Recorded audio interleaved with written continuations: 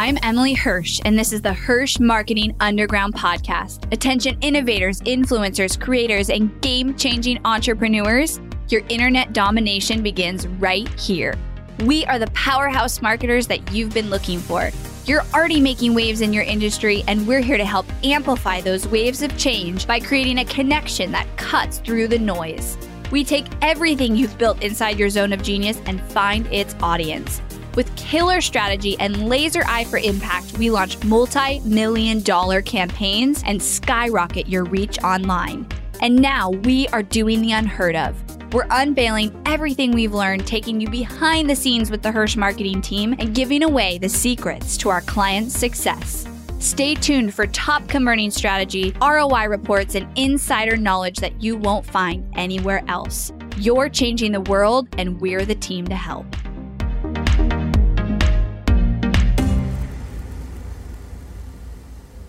So every month, Team Hirsh comes together and we put out the Hirsh Monthly Marketing Report. So you can get that report if you go to hirshmarketingreport.com. Remember, my name does not have a C. Everybody puts a C in it. So it's Hirsh. And we come together, we share how much ad spend we managed the last month, how much revenue we generated for our clients, the average ROI. We give you the top converting ads and actually links to them and how much they cost, whether it's leads or sales ads. And then we share what worked well, what didn't work, and what's new on Facebook and Instagram. And so today I wanted to give you a little recap on what's working well right now. This is partly what went out in our report, and I'm going to give a little bit more commentary on it. But you know, one of the coolest things about my team is how much data we have access to because we manage over $1 million in ad spend a month, specifically in the digital marketing and influencer space, which is amazing. And so we really try to take that data and help all of our clients obviously leverage that because our team talks and collaborates and we can share it on other accounts, and then also share it with you guys as much as possible in my content. So here are the top things that, honestly, I have to give credit to my team, came back and reported is and isn't working, basically, in Facebook ads. Because I'm not in the nitty-gritty day-to-day of Facebook anymore, and so I sometimes need to get inspiration from my team because a lot of them know more than I do, to be honest with you. So what worked well?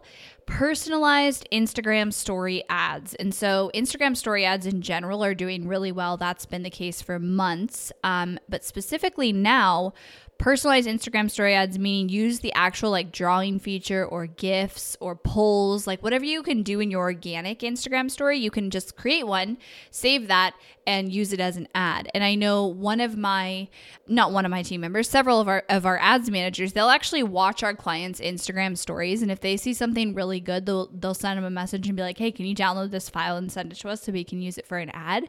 And those have done really well. And what we've found is that sometimes clients don't realize they actually are creating this amazing content just without even thinking about it. That's what I think a lot of visionary entrepreneurs are doing anyways.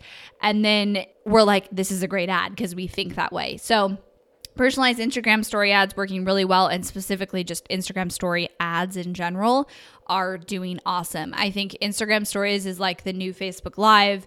It's probably the number one thing people are consuming as stories, even over the feed.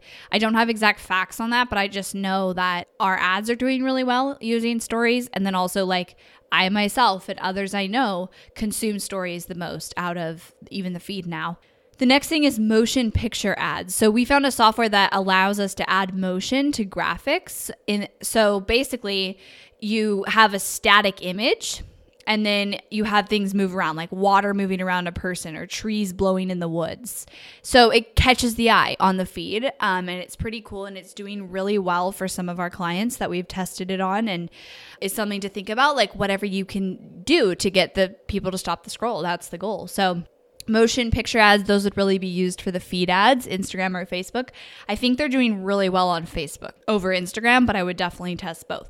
The other one's kind of fun is lifestyle audiences. So especially in the digital marketing space, a lot of your common targeting, like Amy Porterfield, Marie Forleo, the influencers that you can target, and it's easy. We know everybody follows those people in this space.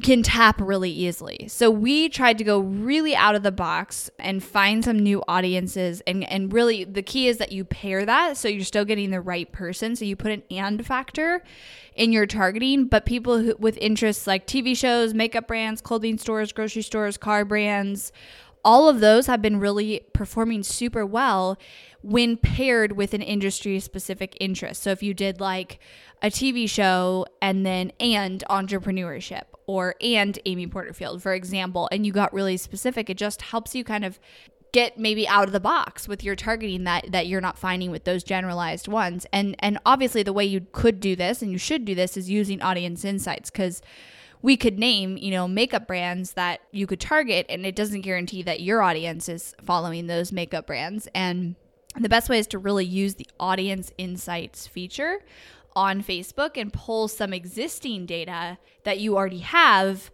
and then use that like your customer list. You then analyze that audience in Audience Insights in Ads Manager, and it'll tell you other interests.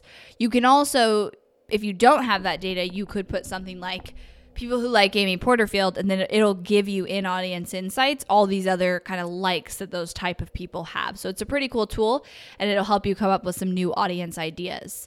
So those are the top 3 things in the last 30 days that we saw working. Now, what didn't work? So we have 2 things that we feel like didn't work, and that is CBO optimization. So CBO, I did an episode on that, is the new way. It's campaign budget optimization. It's the new way Facebook's allowing you to optimize campaigns, and come September, they're saying it's going to be the only way to optimize campaigns. So if you're not learning it and testing it now, you have to. So the reason we put this in here is what didn't work is it's changing. So we are been preparing internally for CBO since, 3 or 4 months ago. And one of our biggest lessons this last month is that we have to restructure how we optimize campaigns, because turning off an ad set that doesn't convert requires now a few additional action steps versus before you could just switch it off and you'd be fine. So we learned that categorizing the campaigns work better to optimize than random audiences grouped together, basically. So with campaign budget optimization, you end up with a lot more campaigns because your only control is the budget at the campaign level. You don't have control over the ad sets anymore. And so what my team is saying is that categorizing the campaigns, so that you have multiple campaigns, maybe one's lookalike audiences, one is interest-based, and one is warm. That's just an example, works better to optimize. And then there's just some changes that they're making to how they turn things off and really how fast they're turning things off, because you actually have to let CBO campaigns sit a while longer. So it's really important to know that, you got to learn this if you're not already, because it's going to change the way that we're doing things. And you can't just move over to CBO and do it the same way that you were doing before. CBO is working really well for some of our clients, but we have to optimize it differently. So basically what didn't work is optimizing CBO as you would the standard campaigns now. You have to change some things. The next thing that didn't work is the lifestyle sales images. So last month we told you that lifestyle images were killing it for us in ads. This month, we discovered that sales and retargeting images still need to have some text and call to action included. So lifestyle images meaning like there's no text and it just looks very natural in the feed. What we're seeing is that with sales ads, you want a text and call to action in it. We tested both, and the images with text outperformed the images without it. But they are also saying videos are performing the best for sales and retargeting ads by far.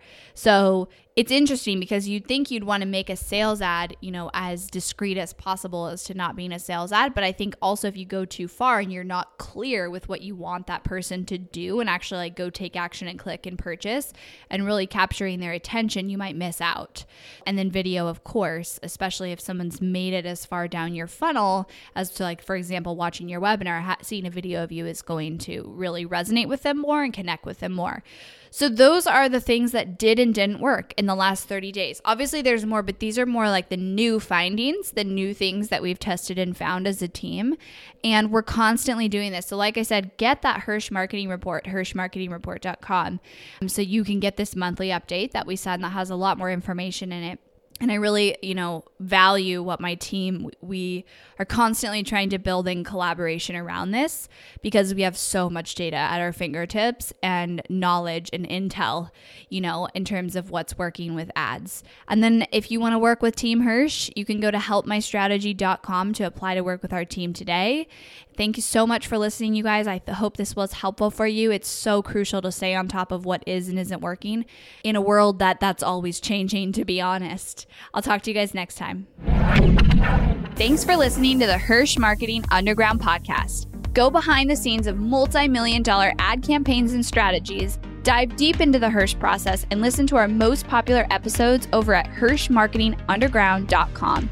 If you loved this episode of the podcast, do me a favor and head over to iTunes to subscribe and leave a review so we can reach more people and change more lives with this content. That's all for now, and I'll catch you next time.